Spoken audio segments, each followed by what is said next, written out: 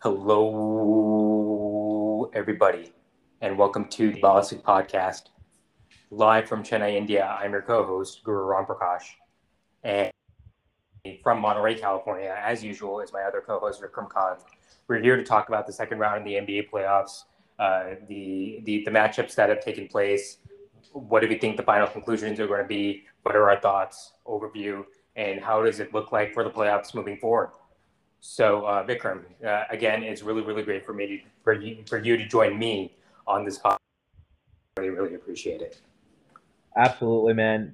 It's been a lot of fun. Watching playoff basketball is incredible, and it's just so much fun. And so I'm really looking forward to talking some hoops with you today. Absolutely, absolutely. So let's talk about the matchups that took place today, Vikram, first, and then we'll go into the other two matchups later on in the show. So the first matchup we want to talk about is next Nets and Bucks. So yeah, what we have talked about is probably the most consequential series in terms of who is going to be the NBA champion, who's going to be crowned the NBA champion moving forward. The Nets really had a stranglehold on this series over after the first two games. They went up 2-0 after a pretty big game two victory for them. And we thought for the Bucks perspective, we thought that if they were not able to win Game Three, then the series was all but over, and the Nets would be representing the Eastern Conference in the NBA Finals. We were under that impression. In Game Three, what ended up happening is neither the Bucks nor the Nets could get anything really going on offense, and the Bucks happened to eke through a victory, 84-81, I believe it was. And yeah, it was a very, very low scoring affair. Very uncharacteristic of the Nets to have that sort of low scoring affair. And I personally thought that the Bucks were lucky to come out of that game with a W. Very rare that the Nets or the Nets struggle to put the ball in the bucket like that. They have so many players who can do so. But as we mentioned, James Harden has been out for the last couple of games, and the injury woes for the Brooklyn Nets just got worse in Game Four. In Game Four, Kyrie Irving went down with an ankle sprain, and looking at it on video, it looks really really bad. With some of the speculation on TV by doctors, is that he tore some ligaments, but we won't get into that until it becomes official. And I mean, his status for the rest of the series, it looks to be very, very questionable. And along with him and James Harden losing both of them for a team that's very top heavy, it's not a great situation to be in. And then that's were able to take the Bucks were able to take advantage of that and win Game Four. So the series is now tied up at 2-2. The Nets have huge question marks, which I mean we went over this before the series started, right? The Nets are a very fragile team, right? And they could have injury problems that come about uh, in sudden and in unknown ways, correct? And it's sort of how their team was constructed. I don't necessarily blame them for it. They ended up signing the best two free agents 2 years ago, and they ended up getting the best player who was on the trade market this year, right? But again, this goes back to where do we think the Nets can put together a long playoff run without getting injured, without getting hurt, and making sure that their depth pieces can support some of their superstar veterans who are very injury prone. So it comes back to that, Vikram. And yeah, I just want to know like your thoughts on the series and if like the Bucks really do have the upper hand here. No, I think you're spot on about the Bucks Nets series overall. I think my biggest comment is just the fact that it's not just this series. I think this playoffs has been irrevocably challenged by injuries, right? And I know injuries are a general part of the game, but I don't know that we've seen so many injuries in so many series that have affected so many teams, right? From the Lakers to the Nuggets, obviously with Jamal Murray, to even a team like the Warriors who didn't even make it into the playoffs this year, right? Like injuries have played just an absolutely massive part in the fortunes of these teams. And so the Nets Bucks series is no exception to this. And quite frankly, if Kyrie Irving had stayed healthy in this game, I think I would have favored the Nets at the end of the day. So his injury in this game clearly cost the Nets the game because KD had to play 42 minutes, and had the game been closer, he would have played closer to 48 minutes. And so there's not much that the Nets can really do in that situation. But overall, I think that the Bucks find themselves in a pretty good spot in this series. I think one of the big takeaways of this game for me, outside of the fact that, hey, Kyrie is really good and really important, was this idea that PJ Tucker being an important part of the offense today was really, really useful for them.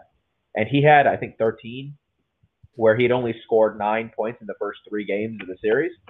So seeing his offensive improvement was particularly valuable and important in this game.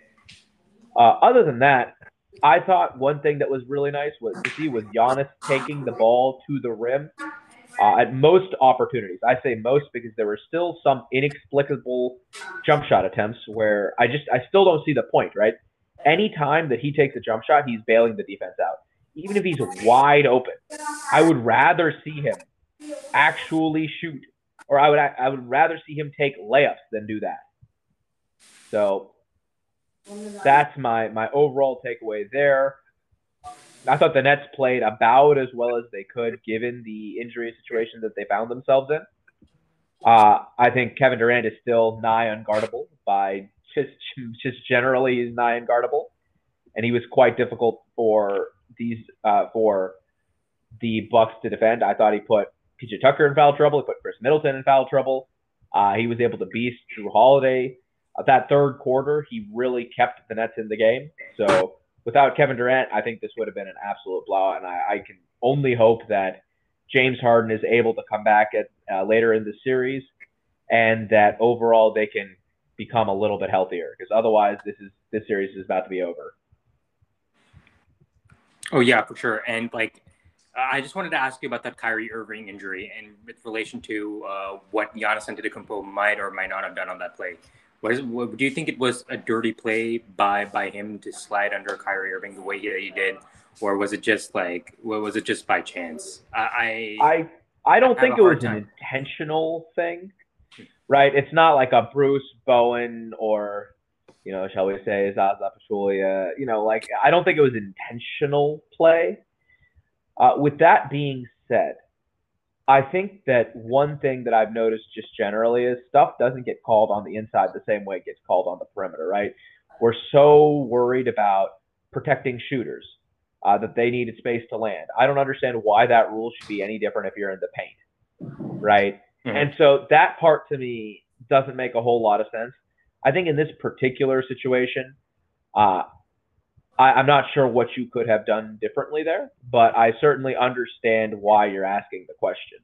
I don't think it was intentional, but I certainly think that it had a profound impact on the series and a profound impact on this game. Of course. Anything that happens to any one of the Nets superstars or any Nets player for that matter, given the depth that they have on their team, is very paltry to say the least. They're very, very top heavy. So any player who plays significant minutes for the Nets who gets hurt has an adverse effect on their team. That's just the way it's going to go. And Kyrie Irving is obviously even more so, given his superstar stature. He's one of the top 3 players on the Brooklyn Nets, right? So moving forward, like if Kyrie Irving and James Harden are unable to come back, I think the Bucks just have too many players on their side to the point where Kevin Durant cannot really push the Nets over the top. And if he does, it would be probably one of the best playoff feats that he's ever accomplished in his career. Yeah, and this is with him being a multi-time Finals MVP. Right. I think him dragging this team somehow through the Bucks would be just a truly incredible accomplishment for him. I'm not sure he's going to be able to do it, but, we can hope. Yeah, and the depth that the Bucks have around Kevin Durant leads me to believe that he probably will not be able to do it. And also, Kevin Durant is coming through his own share of injury concerns, right? He had the Achilles, right? Huh? I mean, with the Achilles injury. With the Achilles, and coming off an Achilles, he's playing 42 minutes. That doesn't sound healthy. I'm not a doctor, but Like that doesn't sound great either. And it looks. I mean, when he tried to play during the regular season, you saw that he had some injuries where he had some wear and tear occurring in multiple parts of his body that where he was overcompensating for the Achilles. So I mean, it's going to be interesting to see whether he could do it. But even if the Nets do get past the Bucks, and like this is we do not think that this is going to happen. But then if you're looking at the next series, that's probably going to be with the Sixers. If Kyrie Irving and James Harden are not going to play in that series, do you give the Nets a chance in that series? I don't think so. I don't think so. Yeah, I don't think. I mean, you think it's hard guarding Giannis? Good luck guarding Joel Embiid, who's going to post you up every possession. You got no defender for that. Right. Precisely. I mean, I don't understand how they would have a plus matchup in that series, right? And on the other side, if you're missing Kyrie and you're missing James Harden, I think that the Sixers can scheme up a way to at least limit Kevin Durant. And if that's the case, I don't give them very much of a chance to actually win that series. So, in other words, right now, health has really played an important part in this playoff run. I will say I didn't mention Joel Embiid because he looks so good, but like that's temporary, right? It could be very much the case that he looks worse in a few more games. I hope that's not the case, but it's entirely possible. Absolutely, absolutely. Do we think that the Bucks win both games 5 and 6 at this point? I think so. I think I if they think don't win so. if they don't win game 5, that's a failure on them. And Yeah, I agree. yeah. Okay, so moving on, we also wanted to talk about Nuggets and Suns, the other game that happened today. So the Suns ended up sweeping the Nuggets 4-0, and they are going to the Western Conference Finals, Vikram. So congratulations to them. Congratulations to Chris Paul, Devin Booker, Cameron Payne. I also have to congratulate Cameron Payne. And this is a major accomplishment for a team that has not made the playoffs in the last decade, and it's just a testament to like your team can change its complexion and its future with just a couple of moves here and there and some hard work and obviously the moves for the Suns that catapulted them in this position in the first place is getting Chris Paul in the trade. That's obvious, but also hiring Monty Williams and just changing the attitude around that team. And Monty Williams, helping Devin Booker take that next step up into being an NBA superstar, which he definitely looks like in these playoffs. And as far as the Nuggets go, we did not expect them to be very competitive in the series. I had the Suns in 5 in the series. I thought the Nuggets' best chance to win was actually Game 3. And when they lost that game, I pretty much knew that they were going to get swept because the Suns are just that much of a better team. They are more healthy. They are more complete. They have everything that it takes to win. If you're going back to the Suns here, I think they have a very, very good shot at making the finals. In fact, I would put them as my favorite to make the finals at this point. And then and that would be a turn of events from what has happened to the Suns in the last decade or so. So congratulations to them. They still have work to do.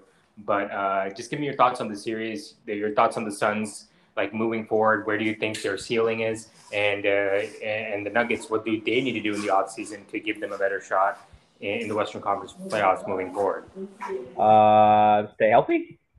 Like as an honest thing, I think stay healthy is probably the best thing that they could potentially do. And I know that sounds trite, but the reality is if the Nuggets had Jamal Murray, I think though I would have probably favored I still would have favored the Suns in this matchup. I think it would have been a much more competitive series. Yeah, I mean, I certainly think it would be a 6 or 7 gamer versus the sweep that occurred today. But I mean, that's really the best thing you can do. I think Aaron Gordon was a fantastic pickup during the trade deadline for them. I think that Jamal Murray plus Nikola Jokic solves a lot of problems for you. And I thought that one of the biggest issues that the Nuggets had was, you're playing a backcourt every single game of Facundo Campazzo and of course Austin Rivers, who's like a very talented basketball player. Don't get me wrong here, but I mean, the guy wasn't even in the league for a while, and why was that? Because they thought that his skill set wasn't all that valuable on some teams. And the reality of the situation is obviously that wasn't the case. He was an absolutely massive part of both this series and the last series for the Nuggets. So, if you're able to find people on the scrap heap like that, and then you're also able to be productive in terms of your trade deadline and free agent signings, I don't think that there's much more to be done for the Nuggets. But we'll see. I think having a healthy Michael Porter Jr. would really help too. His back injury, I think, really limited him. And in some sense, I'm kind of glad the Nuggets are out of it so he can take some time to really heal up. But otherwise, I don't know that there's much more that the Nuggets can realistically do other than hope for good health for Jamal Murray.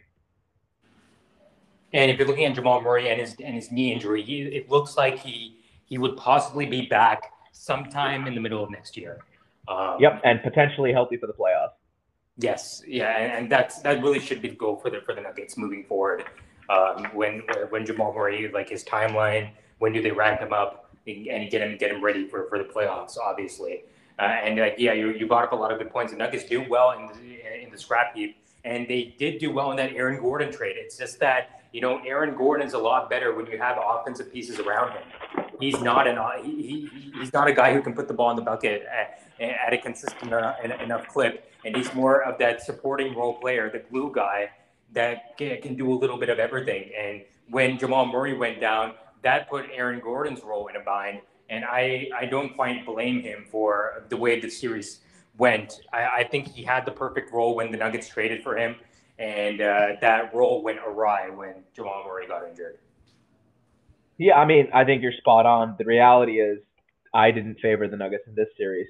And in fact, if I have a comment of the entire thing, the team that this puts the worst light on is the Portland Trailblazers, right? Yes, you highlighted that point. Can we be honest here? Yes. That's really the bad thing. It is. The idea that somehow you weren't able to beat this incredibly limited Denver Nuggets team, and don't get me wrong, I think Nikola Jokic is an absolute monster of a player. He was a deserving MVP. But, I mean, come on, man. Their backcourt was Austin Rivers and Facundo Campazzo. And they brought Monte Morris off the bench. You have C.J. McCollum and Damian Lillard. Come on. Like self-proclaimed one of the best backcourts in the NBA, right? They self-proclaim that a lot in Portland. And, it just lends more doubt to the situation in Portland. What's going on? What was their team construction moving forward? And Denver won in 6 games, correct? And and the games that occurred between the two of them, like it was a pretty neck and neck series. And and what the Nuggets have shown here is that hey, it was not really us, it was them, right? And that's where we got to point the finger at Portland. And Portland, yeah, we talked about it ad nauseum, right? The Portland Trailblazers have a very interesting offseason moving forward, and the decisions that they have to make, right? Both in the coaching box as well as with their players and their superstar players at that. So and then Neil Olshey came out and had a pretty interesting press conference with the media after they fired Terry Stotts. Complaining about their defense, complaining that the roster construction was good enough to get out of the first round. Well, yes, but it's up to you being the GM to be, to take the blame for whatever happened that season, and he did not seem to do that. So sort of a very interesting. How do I say this? Interesting set of events for Portland, and it's going to be interesting whether they ride this team going in the next year or they tear it all up and start rebuilding with the pieces they get back from whatever trade that they make. Yeah, I think you're, again, spot on with this. I think the reality of the situation, though, is they weren't good enough. And I don't know what good enough means if Carmelo Anthony and Enes Kanter are playing big minutes for you, particularly on this idea that somehow this is good defense. I just don't understand that. So I don't necessarily buy that as an actual argument. If you have Carmelo Anthony, Enes Kanter, and Damian Lillard on the same team, I don't know how you have a good defense. That sounds like a very, very big challenge. I don't think that's it's not realistic. Yeah. Sorry to say that. I have very little sympathy for you as a GM if that's the roster you give your coach as far and say, have a competent defense. Yeah. For example, I thought their defense looked okay with Yusuf Nurkic on the floor, but at best, I mean, he's a drop big. I mean, he doesn't really have a ton of defensive versatility. Like, that's the reality of it. And that's not like, oh my God, the worst criticism of any of his life or anything, but like that's the reality of it. He is a drop big. He doesn't have a ton of scheme versatility. I mean, okay.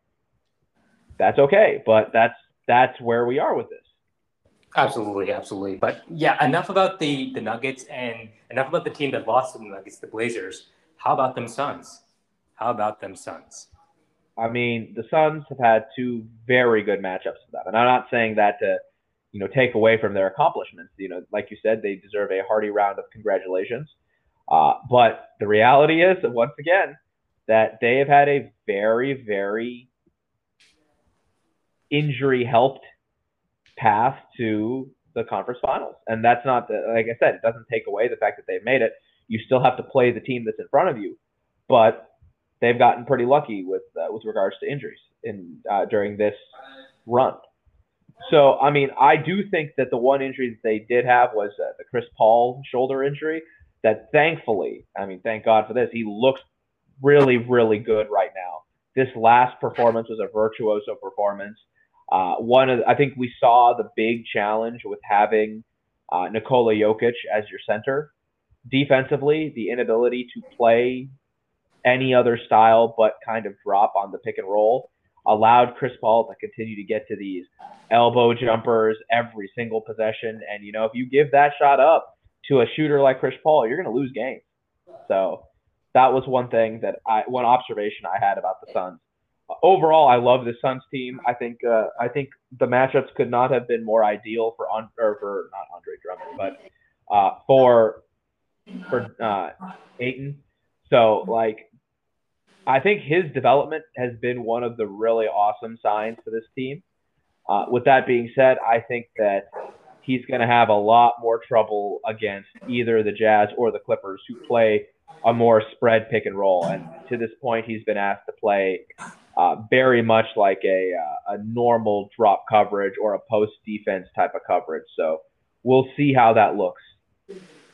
Absolutely, absolutely. I think if you're the Suns and you're looking at the Jazz and the Clippers, right?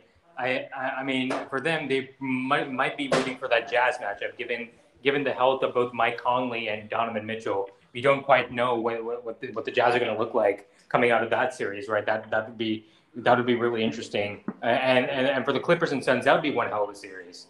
I mean, I think they would go back and forth if both teams are playing at their highest level, right? But like the Suns right now, they have a pretty clear path to the finals, Vikram. And I mean, it would be great for Chris Paul to finally get there. It would be great for the young Suns to finally get there. And we'll see what happens. But I mean, things are looking up. Things are looking up in Phoenix, no doubt. 100%, man. I'm really happy for them right now. In other words, you know what I mean? I think it's great that in this NBA, in this pathway to the playoffs, the pathway to the NBA championship and the NBA finals, that it's all teams that have not been there very much recently, right? I think the most recent was the Sixers in 1983 or something like that. Yeah. But I may be ending the year wrong, but it's been a long time for a lot of these teams. Some of these teams have never been in the NBA title, in the championship, or even the Western Conference Finals or Eastern Conference Finals. So it is such a significant thing to see these teams that have not been represented have an opportunity to fly a banner, right? Because like banners fly forever, right? And so I think that even though this year is strange, it shouldn't take away from the accomplishment of this team, because ultimately good health is a skill, right? And we talk about it with the Brooklyn Nets. They're a fragile team. Well, maybe that means that it's not so great to pick superstars that have injury histories, right? Maybe that's the lesson out of this. So those are just kind of some of my thoughts with regards to that. I think the Suns look fantastic. I think that their ability to – I did want to give a little bit of a shout-out to Dario Saric, who looked really good in this series. And I think that's something that they're going to need moving forward. So I think that's a pretty significant accomplishment or a significant improvement for the Suns team. So that piece is something I'll be continuing to watch in their next series. But I think the last series of interest for us really is we haven't talked any about Hawks Sixers. We'll get to that, but really the Jazz Clippers series is, I think, really, really interesting to me now. Like you said, with the health of Mike Conley and Donovan Mitchell in question, I think we have to favor the Clippers, right? I know they're down 2-1, but yeah, if those two are not going to be healthy, I don't see how the Clippers are going to lose. Like me neither.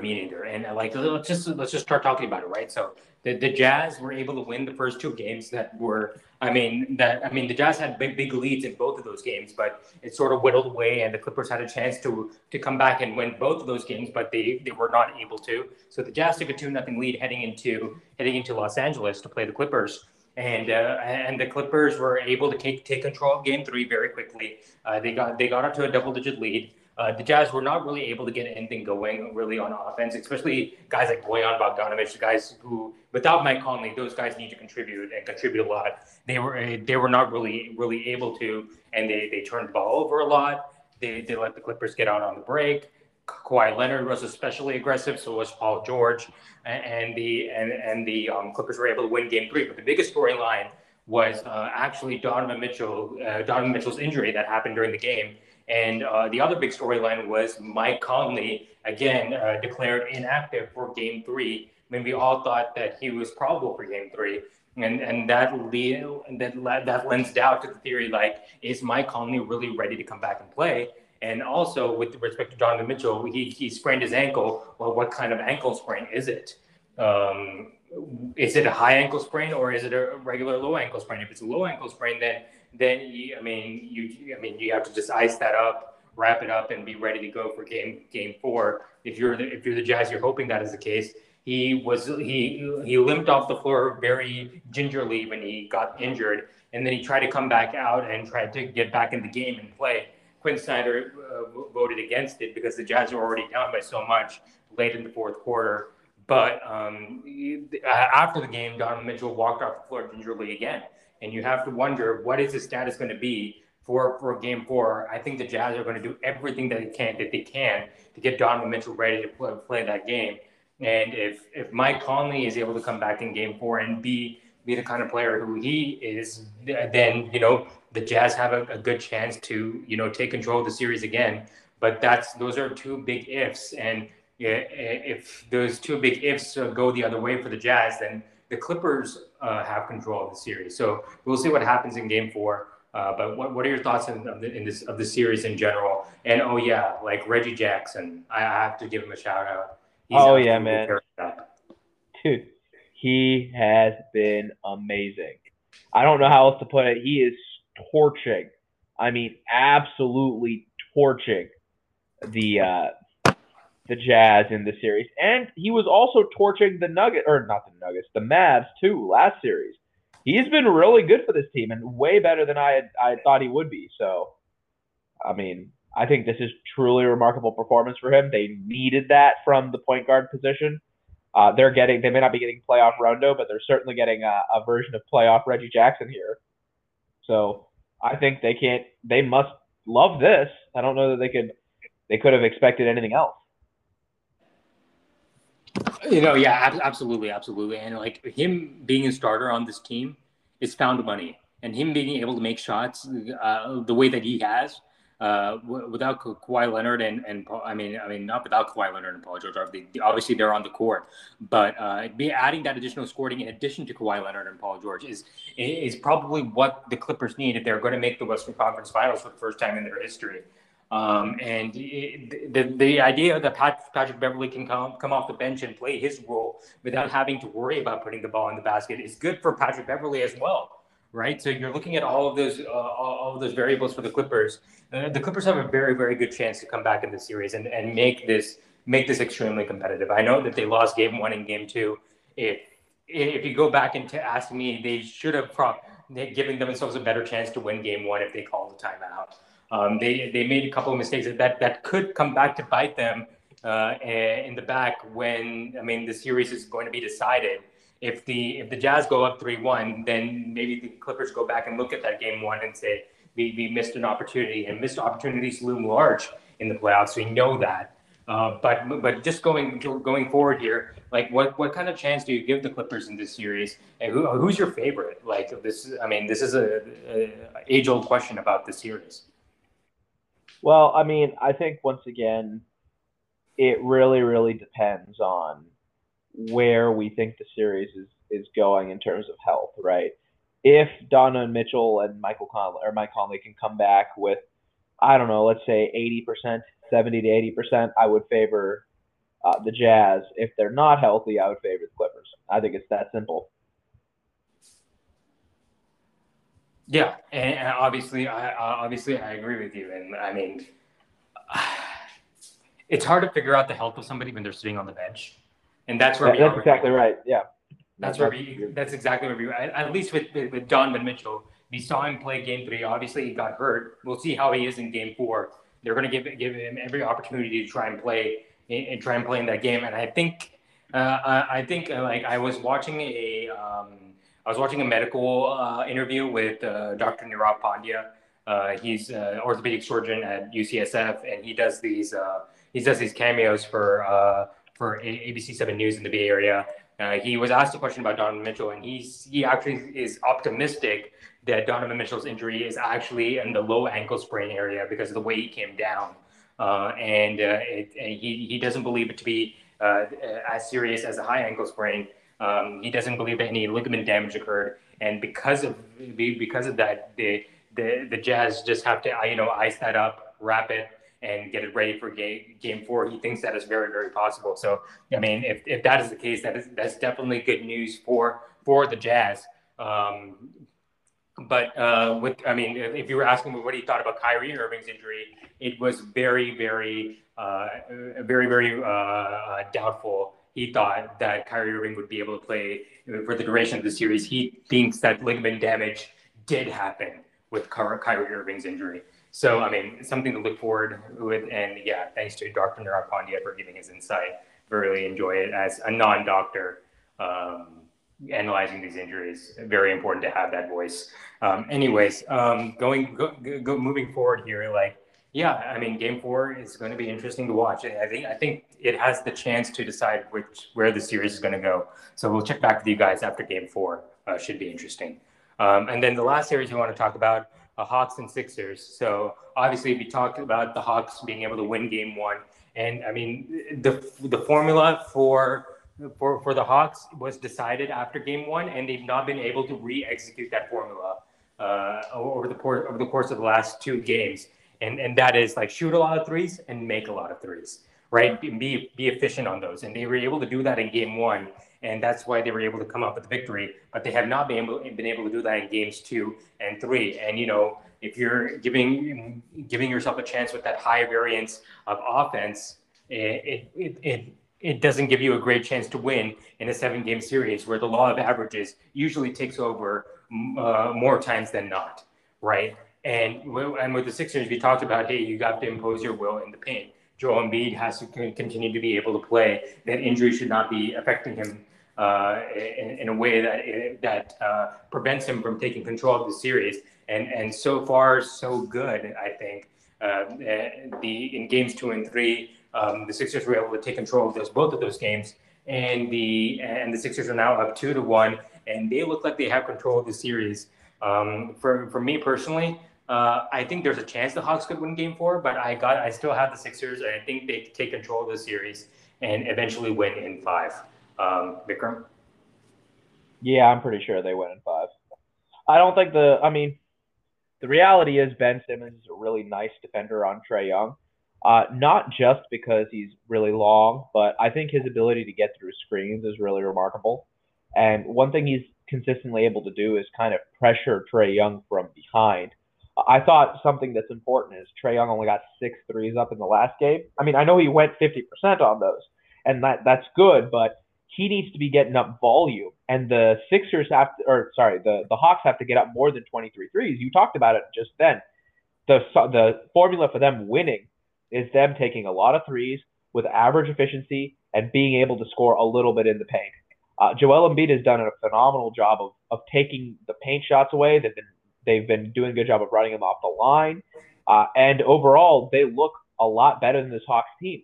The other thing is there's absolutely no answer for Joel Embiid at all, right? Like Capella can't stay with him, Okongwu can't really stay with him, Danilo Gallinari when they play him on him makes no sense to me. Although he defends him well because he's able to draw a couple charges there. I mean, John Collins on Joel Embiid is absolute barbecue chicken.